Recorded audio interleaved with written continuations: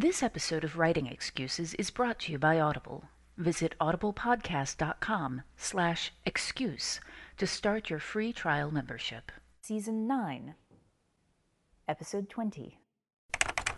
This is Writing Excuses, Creator versus Creation. 15 minutes long. Because you're in a hurry? And we're not that smart. I'm Brandon. I'm Dan. I'm Mary. I'm Howard. And we are talking about two general topics dealing with creators versus creation that seem to tie in well, at least in our own heads. And we're going to start with the idea that sometimes you as a writer will create something.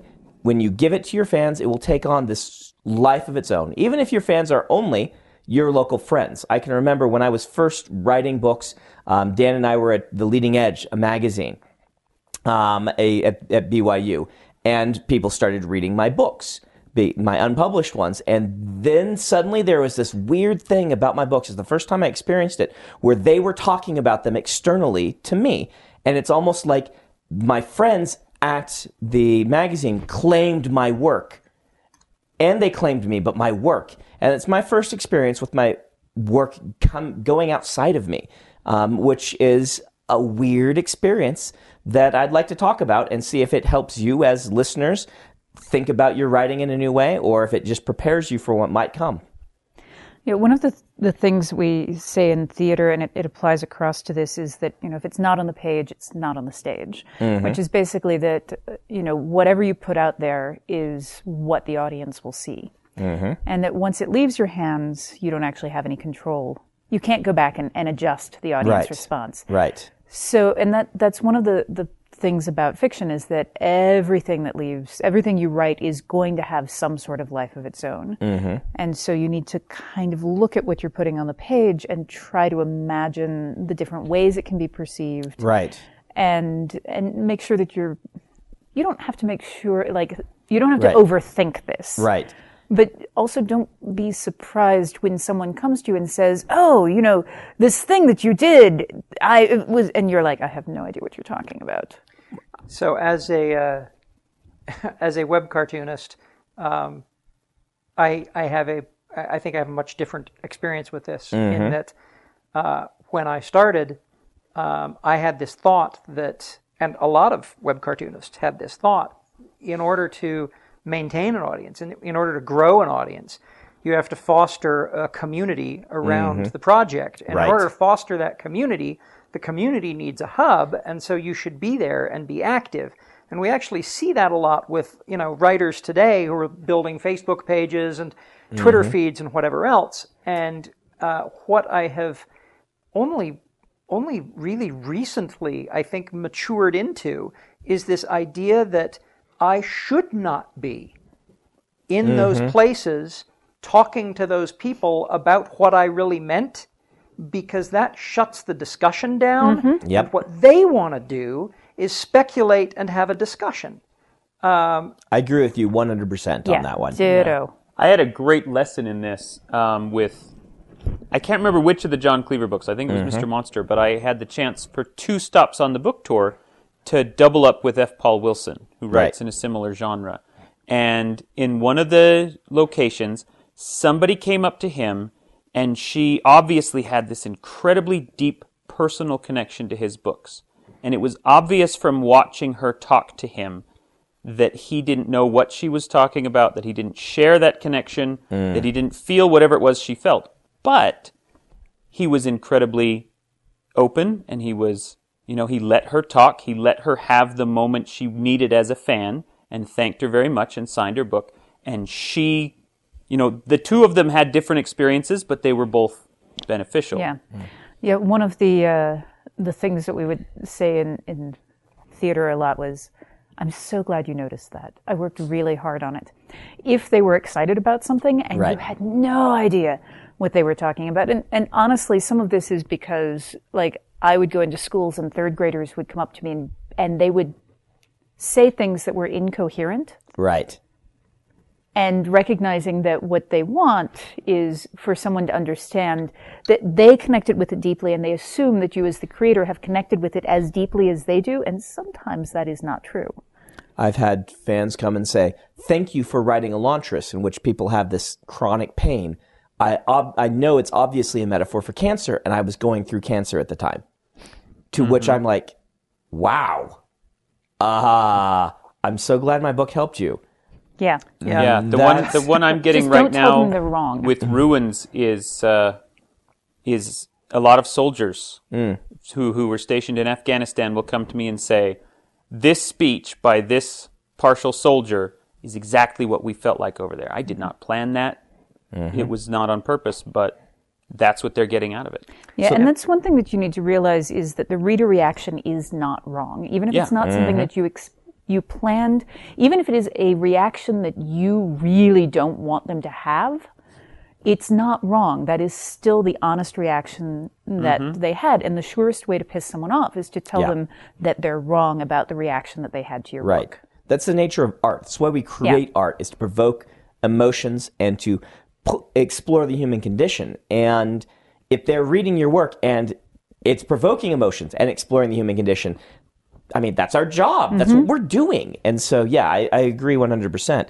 My question then, the natural seg is, how much do the fans own the art and how much not? We get into the problem, the issues where, where Neil Gaiman posted, George R. R. Martin, to paraphrase, does not belong to you. He may do what he wishes.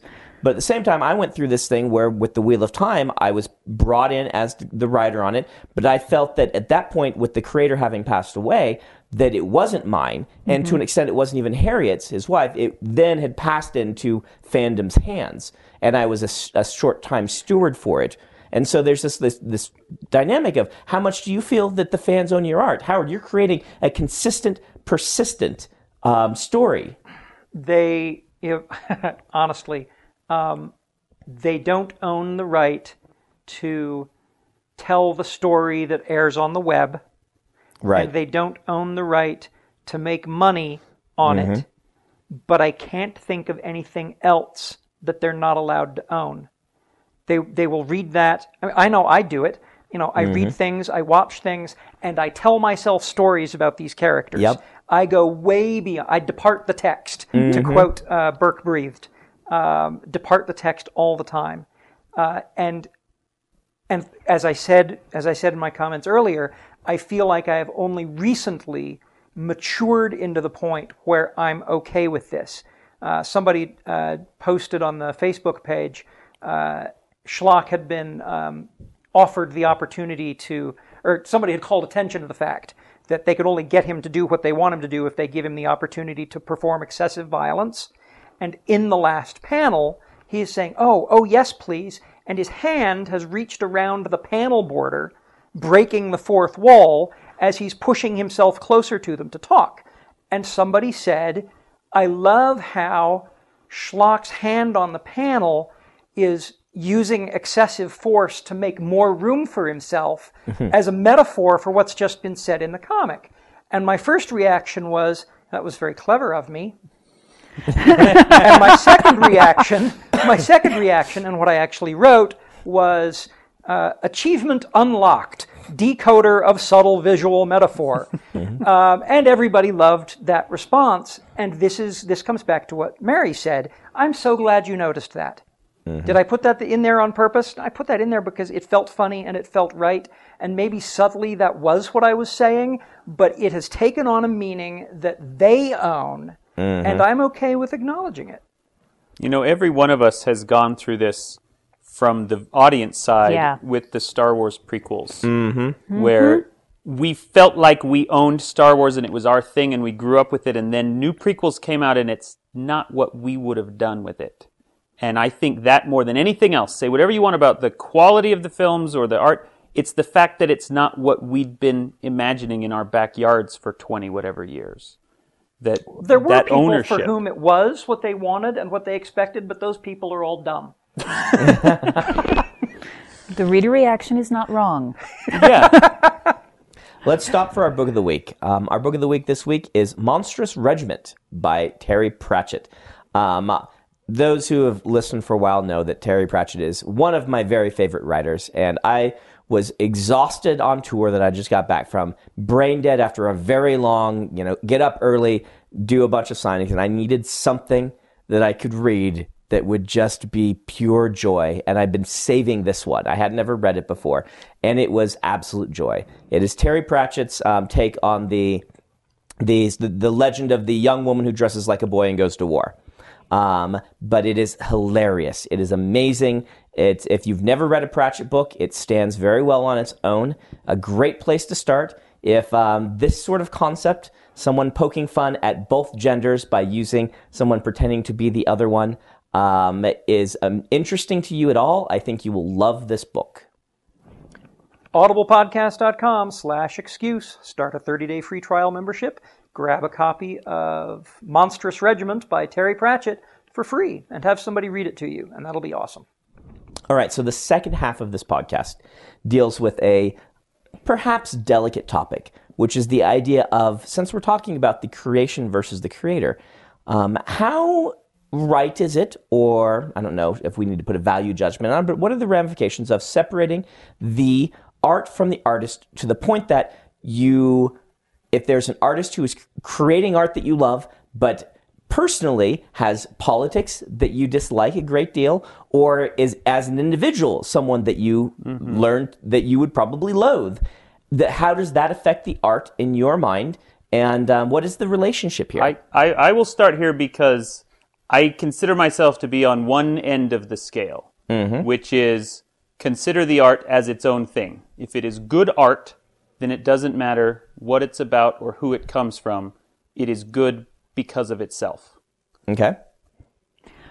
I'm in the same position, except I recall, and I need to relate this anecdote without dropping any names, I recall being at a convention and spending a lot of time around a voice actor for a program that I loved, and the more this individual spoke, the more I became convinced that he was just a horrible human being.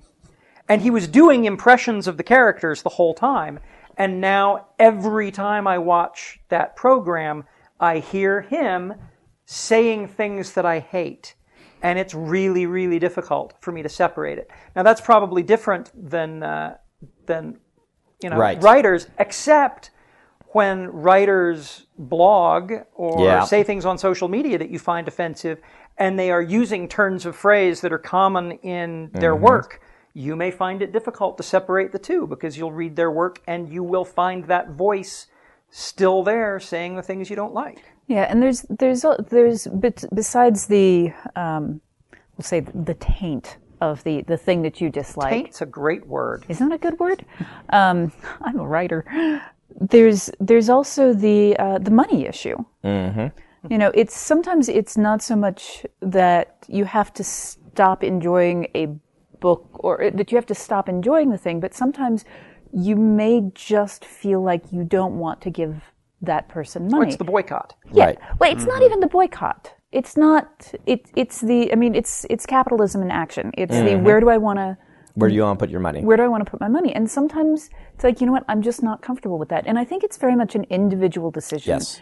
And even with a person, like person A, if person A has said something objectionable, I may go ahead and buy Project 1, but I'm not going to buy Project 5. And some of it will. Some of it is going to just depend on where you are, how excited you are about the project, and it's okay to not want to give them money, and it's okay to say, you know what, I do want this thing. Now, see, one thing on this, I fall in a different place than Dan. I would say I'm kind of somewhere in between, because if it's someone's politics, I will not let that influence me. In fact, I think it's important for me to be reading and experience art created by people whose politics and views on life are different from my own. If I'm not doing that, then I am insulating myself. And so in that case, I don't, if someone is passionate about something and I disagree 100%, that's a good thing for me to research. However, if the person themselves is acting in a way that I consider reprehensible, then I err more on the, I'm not sure I want to be involved in this because I don't want to encourage this this sort of thing. And that's a hard line. Yeah. Because you can't call simply believing differently than yourself reprehensible. Yeah. Like an example of this is when a writer treats their fans in a way that I think is a bad way, when they are mistreating their fans. That makes me want to never associate with their art again. Yeah. When they tell their fans they're wrong. See what I did there? How I tied the second half of the caption? Right. Yeah. Good job. But this is very individual. And the reason we wanted to talk about this on the podcast is these are issues that you as a writer, you are going to have to decide where you stand on it. How vocal are you going to be? Because no matter what you say, someone will be offended by it. And how quiet do you want to be? How important are your personal views to you? And how can you present them in a way? I would suggest that you can present very strong views without being offensive to people who disagree with you. We should, in fact, I'm going to suggest, Yes. can of worms that and do a podcast on how to have an opinion as a writer. Okay. Ooh, that's a good Yeah. one. We have opinions on how you should have opinions. Yeah. And you should listen to our opinions Yes. on your opinions. Yeah. Well, and that and what we're currently discussing are both a big deal right now in the science fiction fantasy community. Yes, they are. You go online and it does not take you long to see various fights and things that go on, and it's important to think about. I have to say that this is something that is not just in the science fiction and fantasy community, Absolutely. and it's also something that has been around for a long time. Like if you go back and you look at a lot of the fanzines, you'll see this sort of verbal fisticuffs. Well, one of the we've been very careful to avoid naming any names as we talk about this, but I will bring up an example that's a good 50 or 60 years old, which is the movie On the Waterfront, which is considered to be one of the classics of American cinema. The director, whose name I can't remember now because I'm a moron, he has won all kinds of awards for it. But the movie is kind of about a defense of naming names during the McCarthy era. And so there are many people who object to it violently.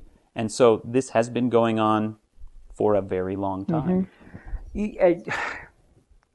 I come to the science fiction and fantasy community from the web cartooning community, and on the one hand, every so often I look at our spats, our kerfluffles, our whatevers, and I think, oh, you bunch of lightweights.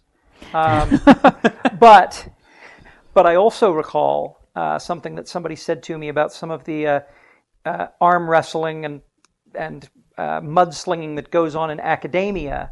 Yeah. And what goes on in the corporate world, and how academia seems so much worse. And what he said was, "Oh, you know what? The lower the stakes are, the harder they fight." Mm-hmm. And that has always stuck with me. I don't want